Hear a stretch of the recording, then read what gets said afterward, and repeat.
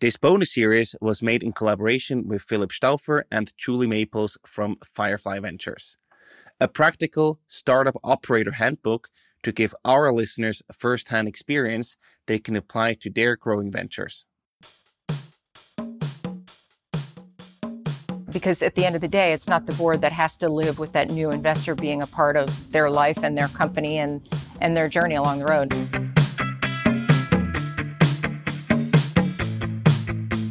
Welcome to the Swisspreneur Show, a podcast about startup stories and learnings from experienced entrepreneurs. Here's your host, Sylvan.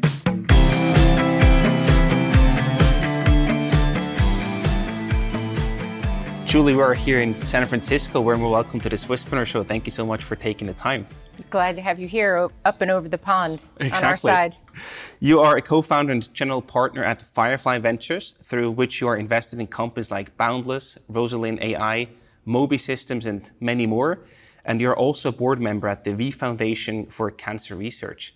Thank you so much for joining us today. Great to be with you. Our topic is how to split your time as a fundraising founder. So just already as a non-fundraising founder, you have many tasks at hand, right? So what are the most important tasks that you should take care of as a founder from your perspective and experience?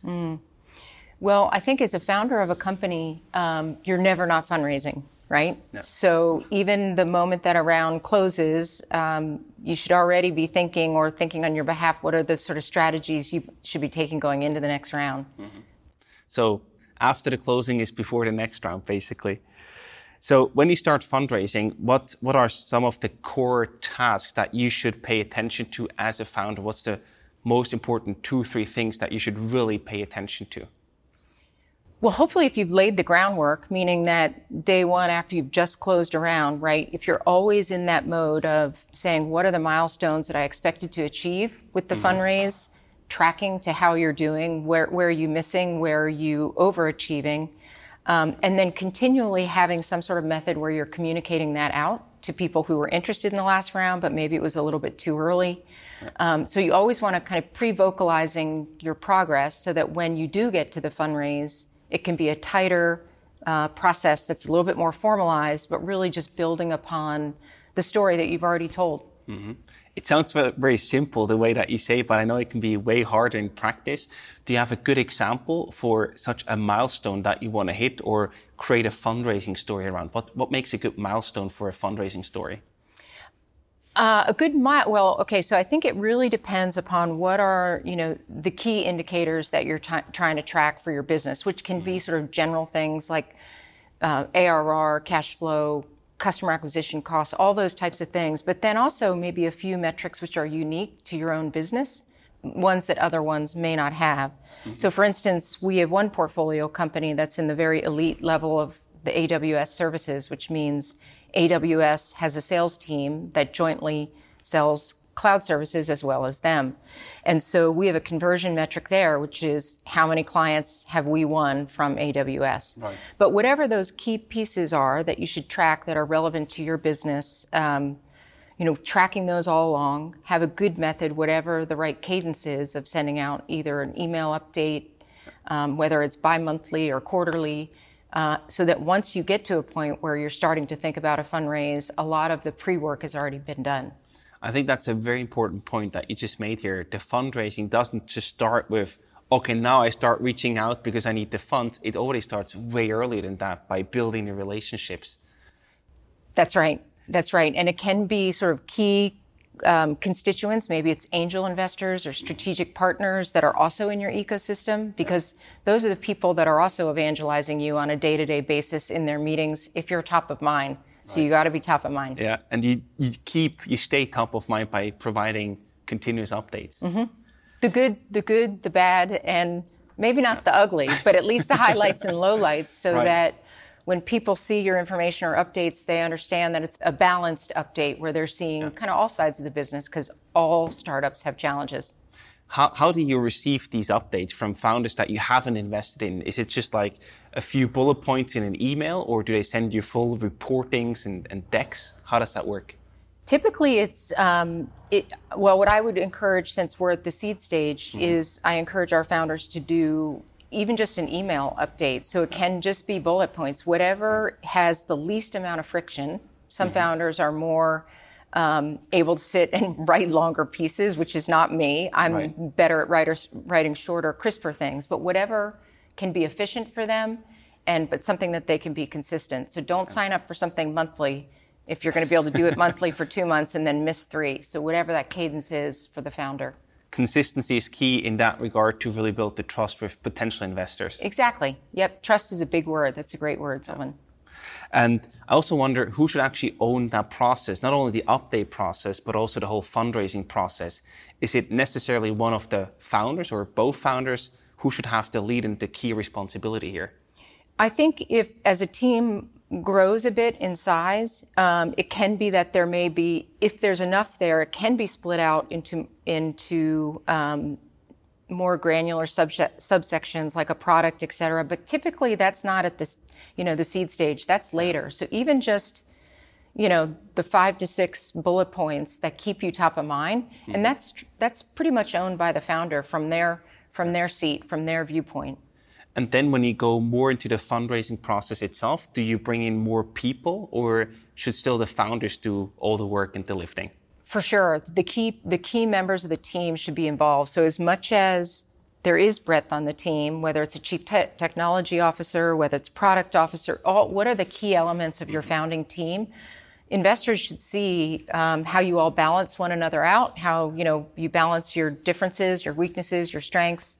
And because that's what comes together to really, create the formidable team that investors want to back. Right. And is there something that you say, this absolutely has to be done by the founder, like pitching, for example, or doing the first introduction calls, where you want to absolutely have the founding team, or at least one of the founders in that meeting, in that call? It's either the founder or the co-founders, which doesn't have to be in the initial outreach, but the person who's really sharing their vision and mission, nobody can tell that story like a founder, especially if it's deeply within their DNA. So you want the vision, the mission, the origin story really coming from the co-founding team. Yeah.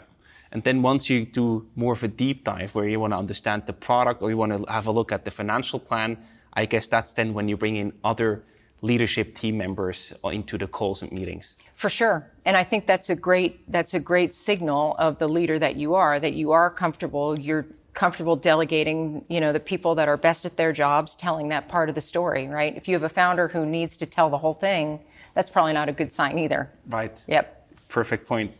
And you still have a daily business to run when you're fundraising as a founder or as a leadership team. How should you actually split your time in that regard? How much time should you allocate to raising funds versus still running and really managing and running your business? It's a great dilemma. But I think the founders that I see that do it best are the ones that are making the continual updates and keeping, especially the people that they might think are the best fit or the firms that are the best fit, kind of keeping themselves top of mind. That way that when you do get to the fundraising process, it's as tight as it can be. And really running a clear process where you're delegating and having different members of the team owning different parts of the questions that come up in the due diligence. But, at the end of the day, sometimes that all goes out the window and you do what it takes because without the funds, you're kind of dead in the water. So you take it all with a grain of salt till it hits, right? True. Yep.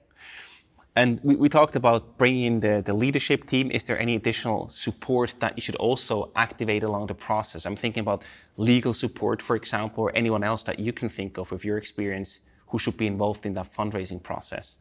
I think as long as you you definitely want to have the right counsel, right? You want to have counsel that's steeped in the markets that you're in, whether it's in Europe, whether it's a Swiss AG, or whether you're a Delaware Corp here. You want to have the players that know what they're doing. But as long as you can rely on that counsel being there, my suggestion is always don't pull them in too soon.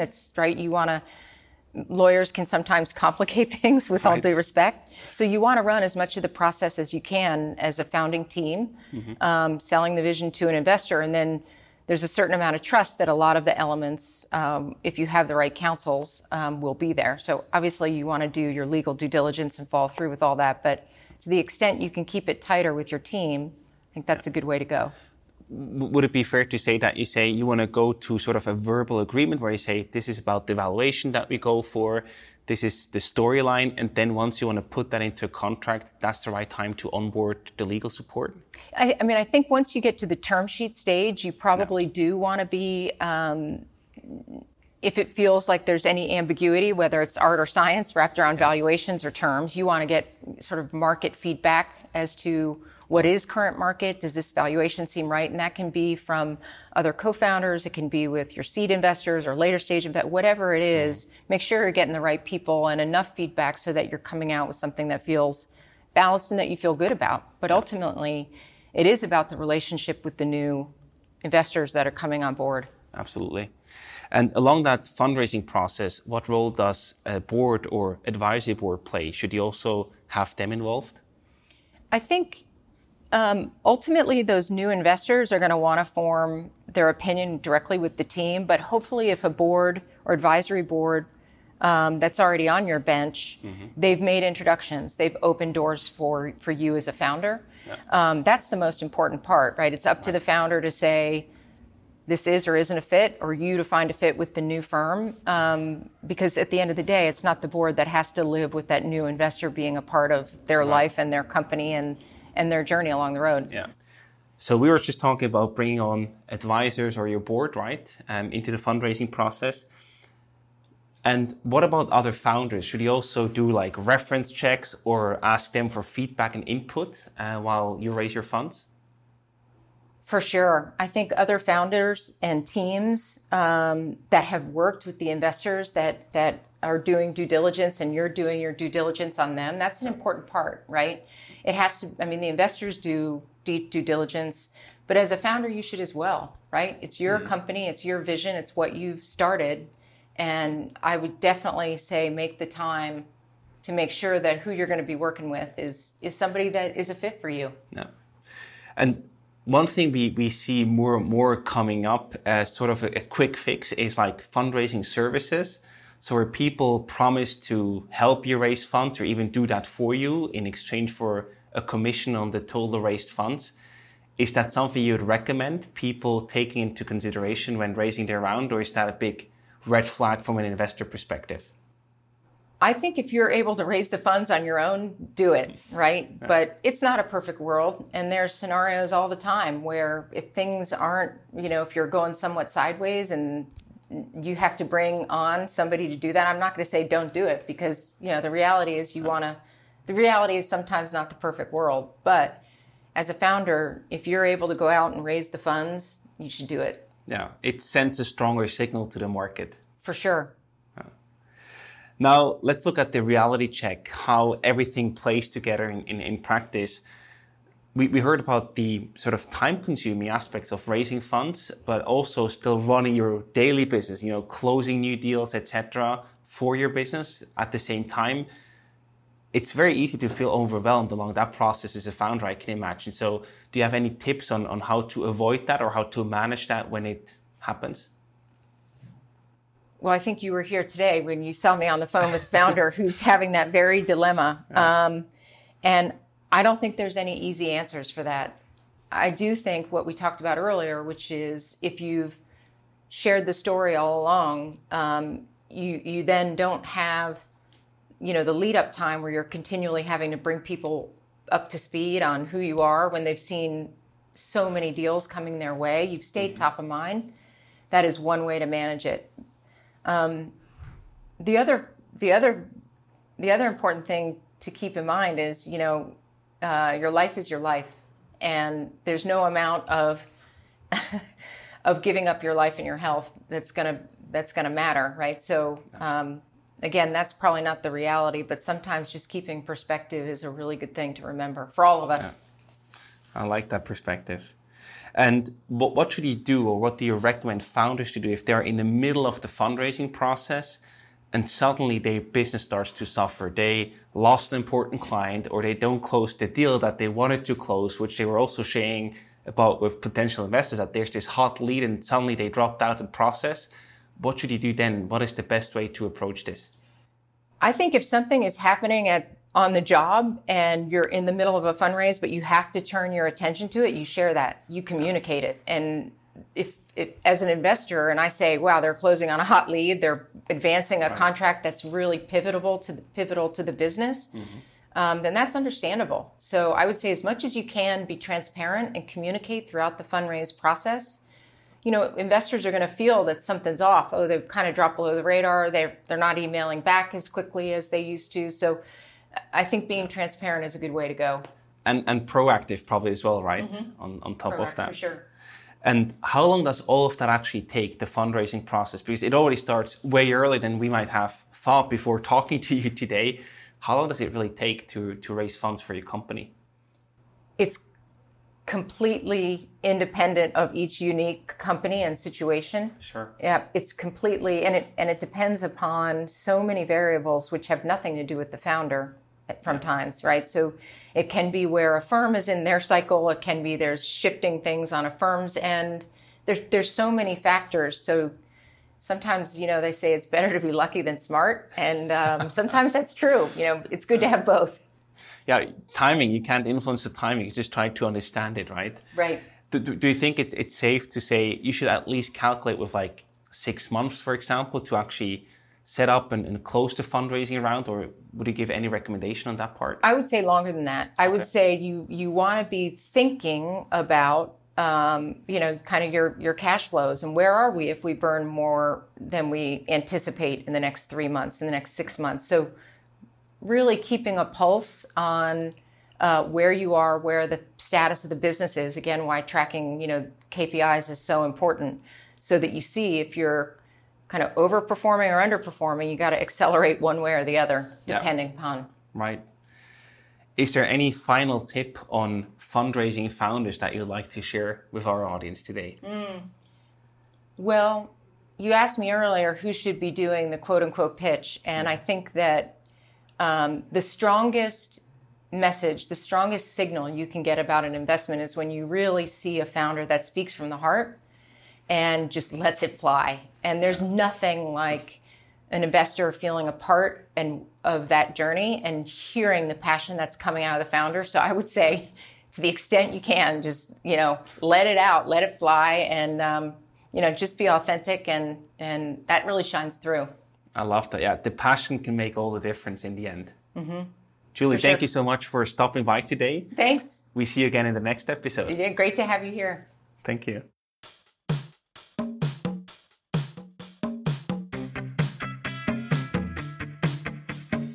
We hope you enjoyed today's episode. If you did, you can support us by rating our show on Apple Podcasts. This way, we can reach an ever-growing number of aspiring entrepreneurs.